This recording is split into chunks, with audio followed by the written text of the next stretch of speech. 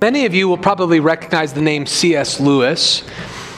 While we would not endorse all of his theology in this church, there is no doubt that he was one of the most brightest and influential Christians, certainly of the last few decades, maybe even centuries. He was a philosopher and an author before he became a Christian, and then when he converted, he brought those gifts into the Christian faith. He wrote prolific Christian stories and apologetic works, and one of his more memorable arguments was an argument that became known as Lewis's trilemma. Now, Lewis was certainly not the first person to ever make this argument or speak of Christ this way, but he certainly was the one who popularized it.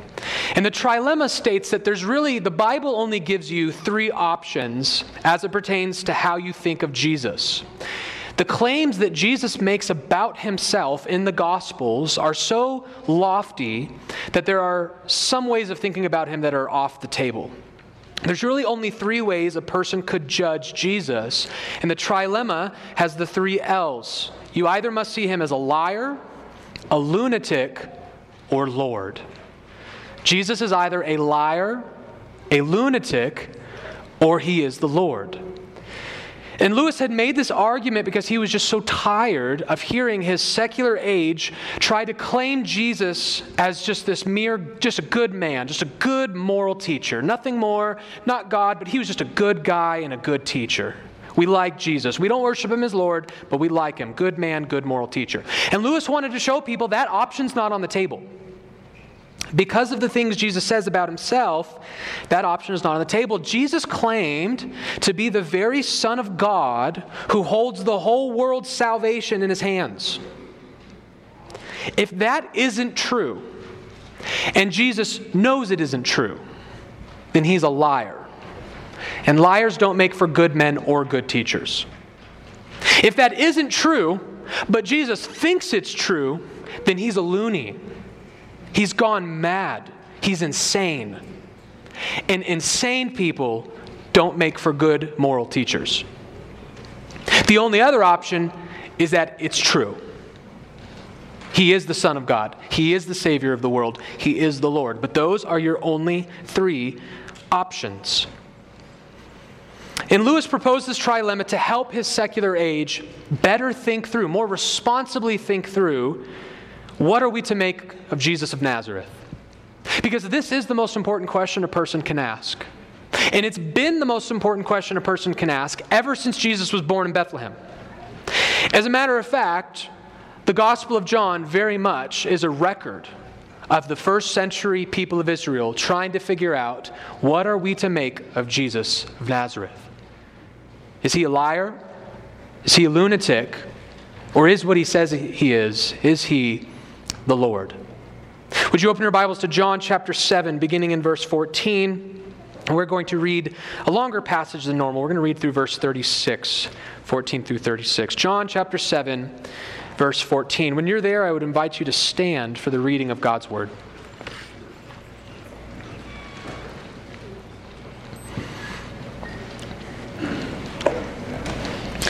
John chapter 7, beginning in verse 14, thus saith the Lord. About the middle of the feast, Jesus went up into the temple and began teaching. The Jews therefore marveled, saying, how is it that this man has learning when he has never studied? So Jesus answered them, my teaching is not mine, but his who sent me. If anyone's will is to do God's will, he will know whether the teaching is from God or whether I am speaking on my own authority. The one who speaks on his own authority seeks his own glory. But the one who seeks the glory of him who sent him is true, and in him there is no falsehood. Has not Moses given you the law? Yet none of you keep the law. Why do you seek to kill me? The crowd answered, you have a demon. Who is seeking to kill you?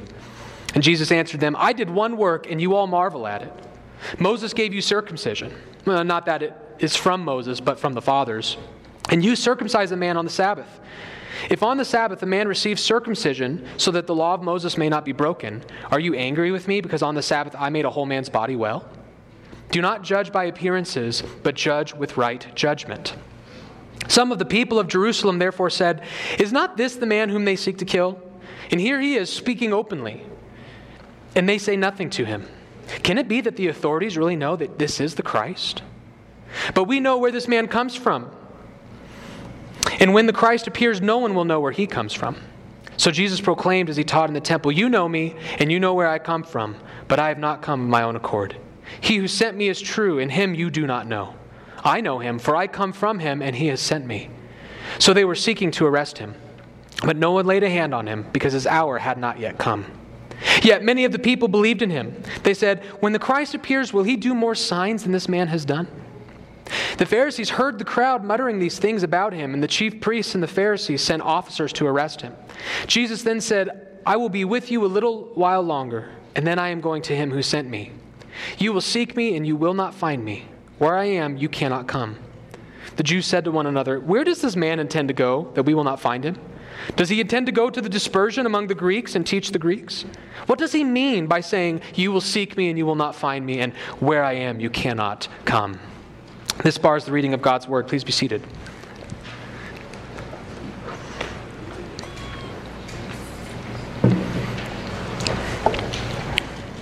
So we learned 2 weeks ago that Jesus let his brothers go up to the feast, but he wanted to obey God and not go up to the feast prematurely. And so it appears that God had him wait just long enough for the heat to sort of cool down. Everyone at the beginning of the feast was, where's this Jesus guy? Let's get him. The heat has kind of cooled down, and so Jesus finally makes his presence at the feast known by preaching in the temple during congregational worship. And the congregation is astonished at his doctrine and how he knows this doctrine. Now, we don't know all that Jesus taught these people on this particular Sabbath day worship, but we do know elements of it from what we just read, and I think we can boil down his primary message, which is that he is the Christ, which makes him the Lord. Because remember, the term Christ, the messianic term for Christ, is a kingly role. So he's claiming to be the Lord, the long-awaited Lord of the nations. And this leaves people divided over what to make of this grandiose claim. What are the Jews supposed to think about this Jesus who claims to be the Lord? Well, the first thing I want us to look at is that Jesus gives them good reason to believe his claims. Jesus does, in fact, argue for his claim that he is the Lord so that they don't need to assume that these are the ravings of a lunatic or the lies of a deceiver. In fact, I think that he argues in this text, in his sermon really, 3 primary arguments as to why they should accept his claim that he is the Lord. So the first part of our sermon today, I want us to see those arguments. I want us to see his 3 primary arguments. What does Jesus appeal to vindicate his claim that he is in fact the Christ? Well, the first thing Jesus appeals to is his wisdom. Jesus appeals to his wisdom. He appeals to his own wisdom. Read verses 14 through 16 with me. About the middle of the feast, Jesus went up into the temple and began teaching. The Jews therefore marveled, saying, how is it that this man has learning when he has never studied? So Jesus answered them, my teaching is not mine, but his who sent me. So Jesus possessed an obvious unnatural wisdom, an unnatural knowledge, meaning he had a theological brilliance that doesn't make sense. There's no reason why an untrained carpenter from the middle of nowhere, rural Galilee, should have this kind of deep, sophisticated doctrinal knowledge. Jesus is outperforming the trained, scholarly Jewish rabbi in the temples. Where did he acquire this kind of knowledge? This is astonishing to these people. This is an unnatural ability to know these things. And I want to argue that this text probably, we even go through this a little quicker than we should. We live in a day and age where I don't think we realize just how amazing this is. Because you see, in our day and age today, it's a little less, it's still remarkable, but it's a little less remarkable when someone who doesn't have any formal training sort of outperforms someone who does have formal training. That's actually not that unheard of today, but that's because our day and age makes that a little misleading. Because while they might not have formal training, we live in a day and age where they have resources to still have exquisite training. Right? I mean, there are brilliant theologians all across our country today, all across the world today that have never gone to seminary. But that doesn't mean they're unlearned. They just had the resources to learn outside of seminary because of all of the things that we have today, right? So thanks to online resources, books, libraries, etc., we have access to information that the world never thought possible. I mean, it's just amazing the quick, easy, affordable access we have to sophisticated information on almost any topic. This isn't in my notes, but I just have to share this funny story. One time, my dad and I went to Chipotle a long time ago, and my dad ran into a really old friend, someone who we used to be really good friends with, and they kind of fell out of touch. And so they were just kind of catching up about each other, and he said, "So what have you been up to?" And he said, "Well, I just recently built an engine and put it in my car." My dad said, "That's amazing. As long as I've known you, you've never been much of a mechanic. You've never really been into cars. I didn't know you knew how to do this." He goes, "I don't, but you can learn anything on YouTube." This guy built an engine on YouTube. Right? We have access to that kind of information. But we have to remember, as obvious as it might be, they didn't have this in the first century. Amazon wasn't shipping books to Jesus' doorstep in 2 days. Jesus wasn't going to libraries and renting and checking out books. Jesus wasn't accessing public domain literature through university libraries online. Jesus had, as a matter of fact, it's unlikely Jesus even had a Bible in his house. The only access you had to sophisticated training, the only access would to be trained under the rabbis. And Jesus didn't have that. He lived in Galilee and his dad was a carpenter. He had no ability to learn or train these things, and yet he comes into the temple and he's the greatest theologian in the world. How is this possible? And by the way, in case you want to come up with some natural explanation, what you'll be hard-pressed is to know that this isn't the first time this happens. The Gospel of Luke, chapter 2, the end of chapter 2, tells us that at 12 years old, Jesus was in the temple astonishing the rabbis at how much theology knew and the deep questions he was asking. As a 12-year-old, he was putting them to shame. How is this possible? The only explanation that anyone could give is the one that he gave, was that he's the divine Son of God. So his knowledge doesn't come from textbooks, it doesn't come from rabbis, it doesn't come from study, it comes directly from his relationship to God. His doctrine is not his, but it comes from him who sent him. It's the Father's. It's a divine wisdom that he has received because he shares the Father's mind. He shares the Father's essence, which is the very claim he makes later on in verse 29 when he cranks up the heat on his sermon a little bit. Look at verse 29. Speaking of the Father, he says this, "I know him, for I come from him, and he sent me." This is a remarkable verse in your Bible. Here, Jesus is teaching us a doctrine that I hope you're getting sick of by now because it's been popular in the Gospel of John, so we've talked about it a lot. He's referencing the doctrine of eternal generation, that Jesus generates from the Father, that he comes from God. We confess this on the Nicene Creed today, by the way. Right? We confess together that the Son is God from God, light from light, true God from true God, begotten, not made, the same essence as the Father. John 7:29, I am from God. I am the God from the God. This is why he shares God's divine nature, because he comes from him. That's why, by the way, we call him the Son. Why do we call Jesus the Son of God? Because he comes from God and therefore receives the Father's essence. So he has the Father's essence now, which means he has the Father's will and he has the Father's mind. What the Father knows, the Son knows. That's why his theology is so good, because he's from God. And we know that that's what he's teaching here, by the way, because the text separates being from God and being sent. He says in verse 29, I am from him and I'm sent from him. So unless you want to say he just repeated himself, he's actually talking about two different things. Because I eternally generate from God, that's why I am the one he sent. This answers the question, by the way. Have you ever asked the question in the Trinity, why did the Son become incarnate? Why didn't the Father become incarnate? Why didn't the Holy Spirit become incarnate? The Son became incarnate because it was fitting with the divine nature that he had, because he is the one who comes from the Father. So it's really as simple as this. Sons don't send fathers.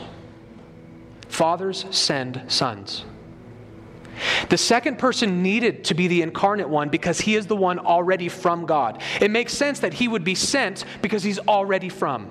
He's the Father's Son, and fathers send sons. So Jesus is saying, how is my theology so good? Because I am from God and have been sent by him. Therefore, I have his mind, I know his doctrine. Jesus has an unnatural, a supernatural understanding of theology because he is supernatural. He is the Son of God, and that makes him the Lord. And his profound, inexplicable knowledge proves that. And that's why they're so amazed at the beginning of the chapter. How on earth did this man who's never studied know so much? That's because he is from God and he is sent from God. Jesus appeals to his wisdom. But he also proves his lordship, not just by appealing to his impeccable wisdom, but his impeccable life as well. Jesus, in other words, simply lived a righteous life that is not consistent with the life of a liar or the life of a lunatic. So Jesus appeals to his wisdom. He also appeals to his ethics. Look at verses 17 through 18. If anyone's will is to do God's will, he will know whether the teaching is from God or whether I am speaking on my own authority. The one who speaks on his own authority seeks his own glory, but the one who seeks the glory of him who sent him is true, and in him there is no falsehood. In other words, as it pertains to Jesus, the proof is in the pudding. Jesus challenges the congregation. Obey God, learn his will, follow his will, and when you do that, it will become increasingly obvious to you that I am sent from him. It will become increasingly obvious to you that there is no unrighteousness in me.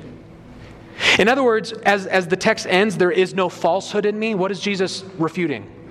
I'm not a liar. I'm not lying. And if you were to examine my life according to the will of God, if you were to hold me up to the scrutiny of God's word, you would see that there is no unrighteousness in me. There is no falsehood in me. Obey God, and it will become increasingly obvious to you that Jesus is in fact who he says he is. They just need to know God's will in order to see how Jesus is perfect.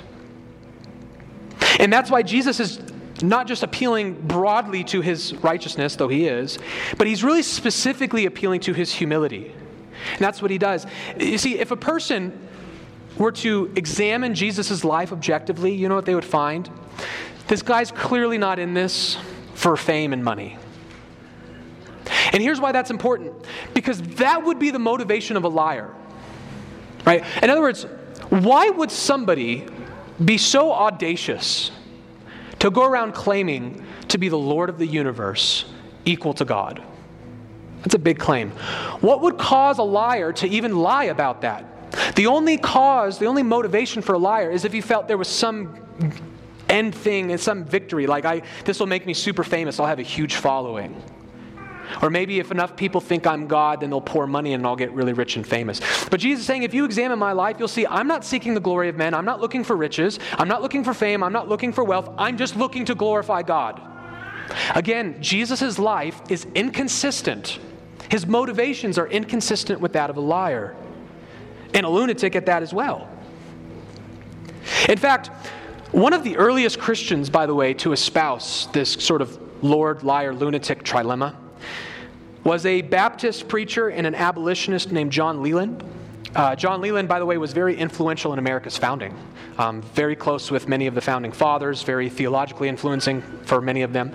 He preached just a couple years before the Declaration of Independence was written and affirmed.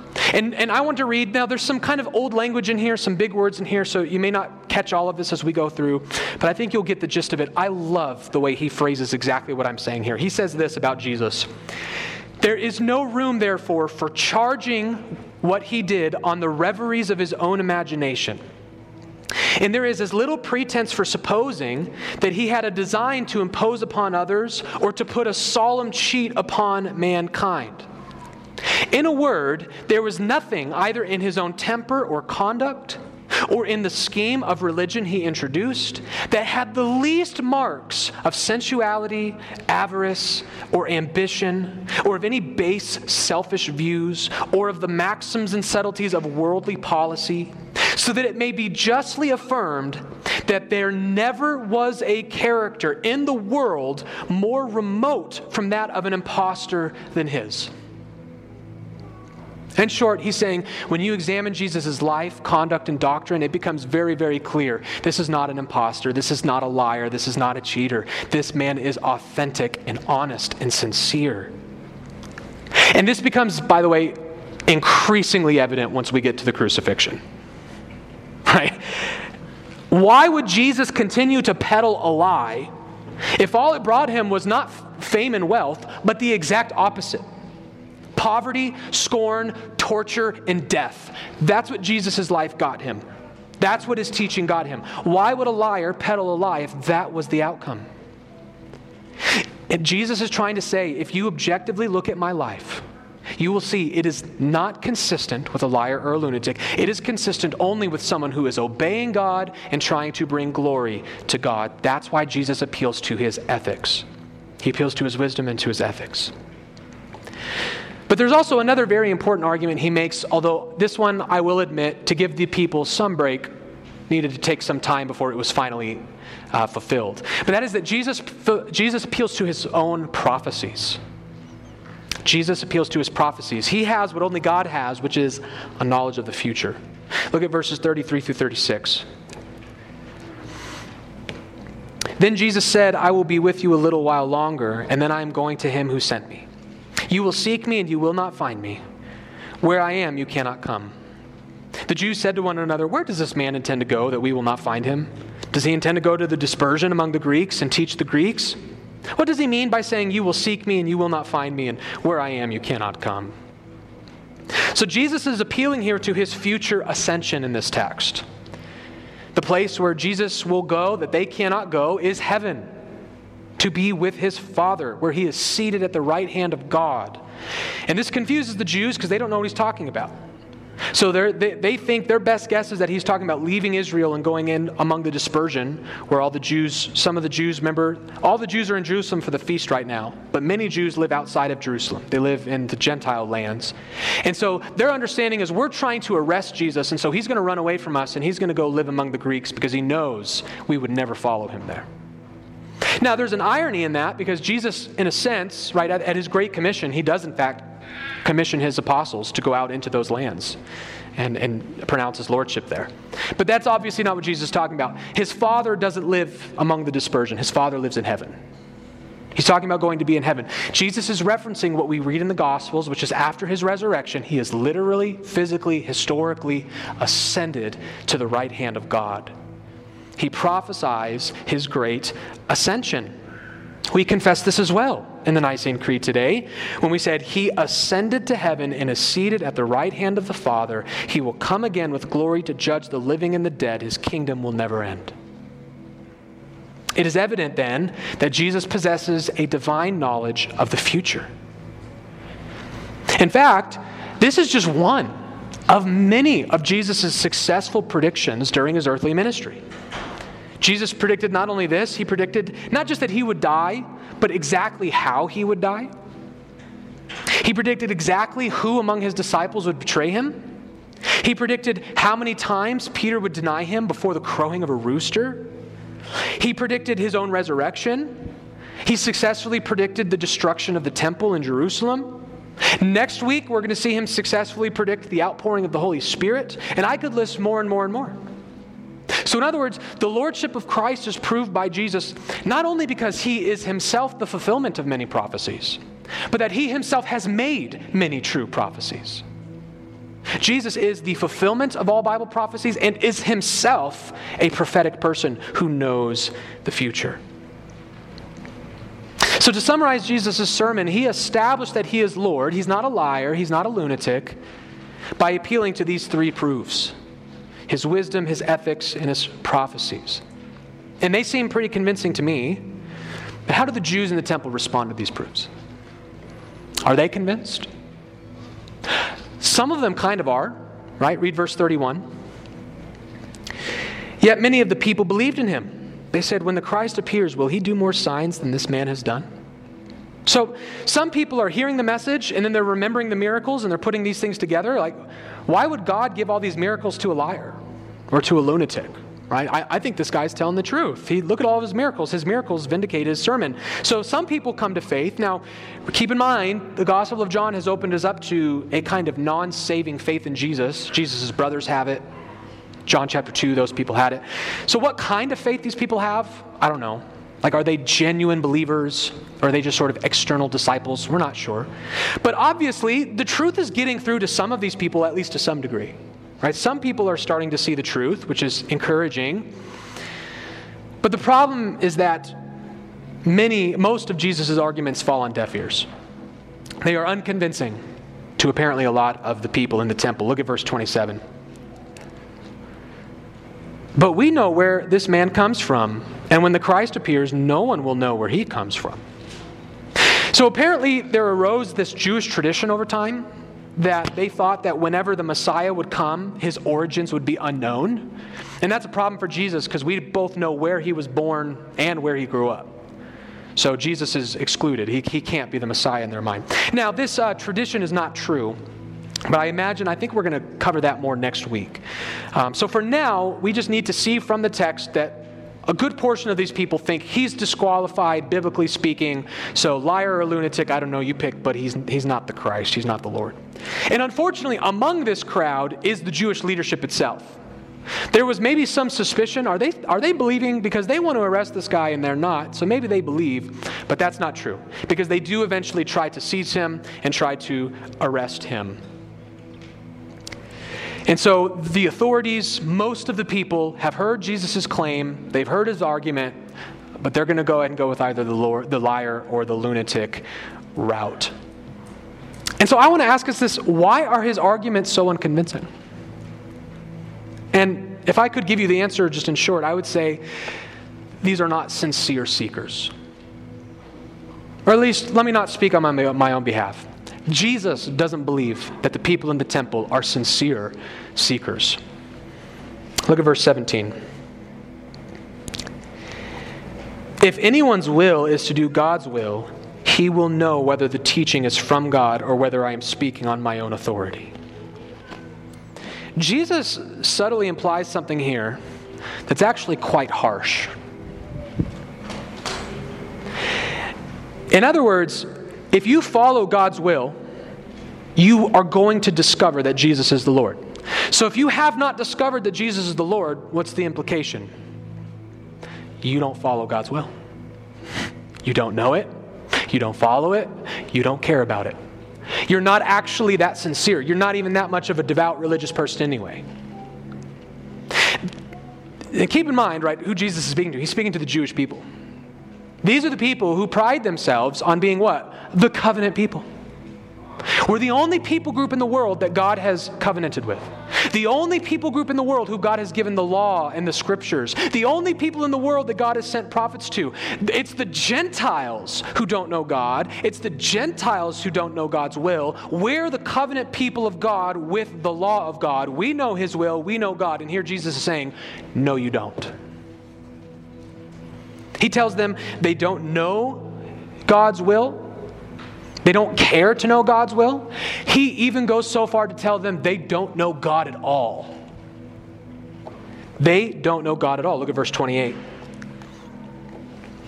So Jesus proclaimed, your Bible might even say cry out. He cried out as he taught in the temple, you know me and you know where I come from, but I have not come of my own accord. He who sent me is true. In him you do not know. The God that covenanted with Israel, they don't know him. They don't know God. They don't know God's will. And they don't care to know God's will. That's Jesus. That's what Jesus is saying. That's what's in the way right now. My arguments are not in the way. My proof and my evidence is not in the way. What's in the way is you. That's Jesus' perspective. And by the way, this is not the first time Jesus has made this claim about the Jews. He said this earlier in John chapter 5. How can you believe when you receive glory from one another and do not seek the glory that comes from the only God? He's already made this claim about them. As long as you are interested in yourselves and your way of life and seeking your own fame and your own glory, you are unable to ascertain the truths that I'm telling you. You're not sincere seekers. You have a predisposition against me because I throw off your way of life. Jesus says that they are not sincere in their inquiries. Now, Jesus knows the hearts of men, so he just knows this because of his divine nature. But to be gracious to them, he doesn't just say it and hope that they take his word for it. He goes on to prove it. He says, let me show you. Let's turn the tables here. Let's put you on trial for a moment, and let's examine you guys. And he goes on to show them two things. That they neither care about God's law, nor do they even understand it. They don't care about it, and they don't understand it. He's going to prove those two things. Look at verses 19 through 20. Has not Moses given you the law? Yet none of you keeps the law. Why do you seek to kill me? The crowd answered, you have a demon who is seeking to kill you. Jesus reminds many of them in the crowd, there are many in this crowd who want to kill him. You know what the problem is? Moses' law prohibits that. The law of Moses is very clear about the burden of proof that must be met before you put someone to death. And they're not interested in that burden of proof. They're just discarded the law. Jesus says, you've got the law, but you don't care about it. It's pretty easy for you guys just to discard the law of Moses whenever it suits you. Maybe that's why you're having a problem believing the truth of my claims. You don't care about the law of God. You're insincere. Now, obviously, there are some in the crowd who are not privy to this plan. Most likely, these are the Jews from the dispersion, those outside of Jerusalem. And so here we have our first claim that someone's calling Jesus a lunatic, right? They say you have a demon, and that was just the Jewish way of saying you're crazy. Because the Jewish mindset in the first century was if someone had a mental health problem, it was always caused by demon possession. So when you said in the first century you have a demon, that's just an expression for saying you're crazy. And so you've got these Jews from the Gentile, and they're not privy to everything that's been going on. And so they think Jesus has gone mad. He's making up, are these people in the room with you right now, Jesus? He's making up these stories about people wanting to kill him. But the Jews from Jerusalem know Jesus is right. That's why we saw 2 weeks ago they were afraid to talk about Jesus in public because of how much the authorities hated him. Everybody knows Jesus is right. They're trying to kill this guy without cause. They don't care about the law of Moses. You have it, but you don't follow it. That's what Jesus says. They don't care about God's law. But not only do they not care about it, even if they did care about it, they don't understand it. They don't know how to interpret their Bibles. Look at verses 21 through 23. Jesus answered them, I did one work, and you all marvel at it. Moses gave you circumcision, not that it is from Moses, but from the fathers, and you circumcise a man on the Sabbath. If on the Sabbath a man receives circumcision so that the law of Moses may not be broken, are you angry with me because on the Sabbath I made a man's whole body well?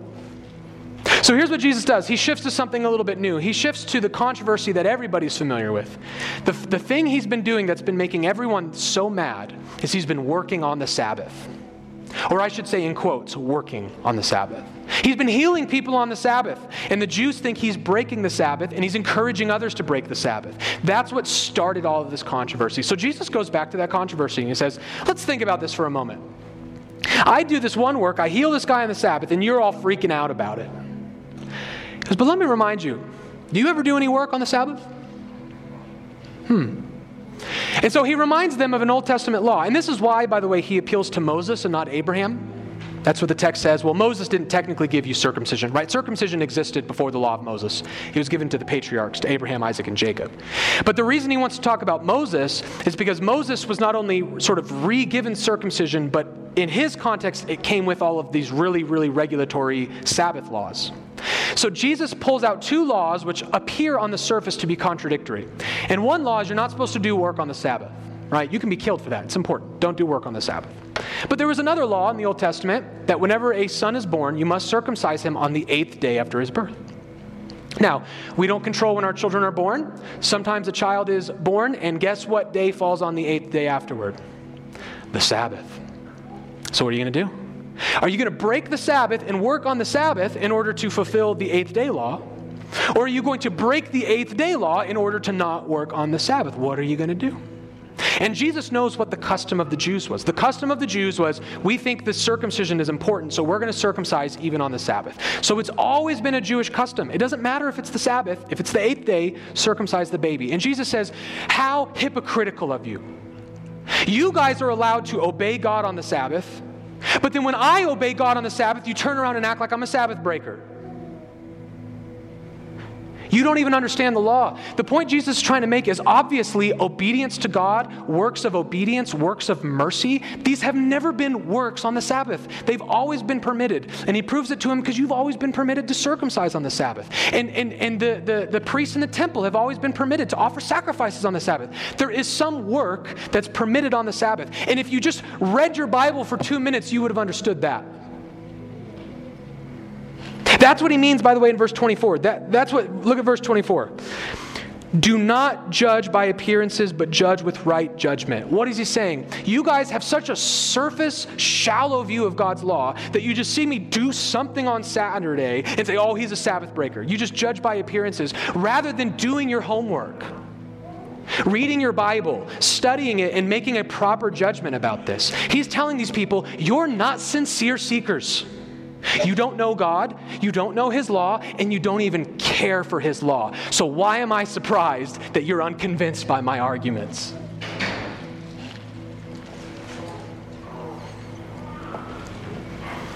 And so I think, in other words, what Jesus is teaching us, in summary, most often, the thing that stands in the way from a person coming to faith in Christ is themselves. It's not the evidence. It's not the arguments. It's their own heart. That's why most people don't come to Christ. And so this is how I think we can put this passage together, because this long passage we read, it really has two primary elements. It has Jesus giving a beautiful sermon, proof and claim of His lordship. And then it has a bunch of ignorant, insincere hearers who are not persuaded by it. And so, how could we maybe take away a main idea from this sermon? Here's what I have. God will supply persuasive evidence of His Son to those who sincerely seek Him. Sincere seekers, God will never turn away. If you know God's will, if you follow God's will, you will see the things that I am saying are true. Sincere seekers will not be put to shame. I'm reminded of the promise that God made to Israel right before telling them of a coming judgment and a coming captivity. He tells them, but I'm going to be with you. I've not forsaken you, for the plans I have for you are good. And He says, I will pull you out of this captivity. And what's going to happen when you are finished with your time of discipline? You will seek me and find me when you seek me with all your heart. They weren't seeking God sincerely, and so they had not found Him. So He put them through discipline so that they could turn to Him sincerely and objectively. When you seek with your heart, you will surely find me. You see, the problem with Jesus' arguments were not the arguments themselves. It was not the evidence. It wasn't the way He preached. It was the insincerity of those pretending to seek Him. But God will not withhold His Son from those who sincerely search for Him. And so, if you are opposed to God and His Word, let me submit this to you, you will always find Christ to be either a liar or a lunatic. But if you sincerely desire a relationship with God, if you believe God and you trust in His Word and you pursue Him, you will find His Son. You will find Jesus to be both His Son and your Savior. God will show Jesus to you persuasively and powerfully. He will not turn down someone sincerely seeking the truth. As we learned in John chapter 6, because it is He who ultimately draws you and brings you to that place of sincere seeking. He will never turn away the work that He has done in you. And so to those who come humble and broken in sincerity, God will, by His Spirit, make it obvious to you that Jesus Christ was no liar. And He certainly was not insane. But that He was and He is the Lord.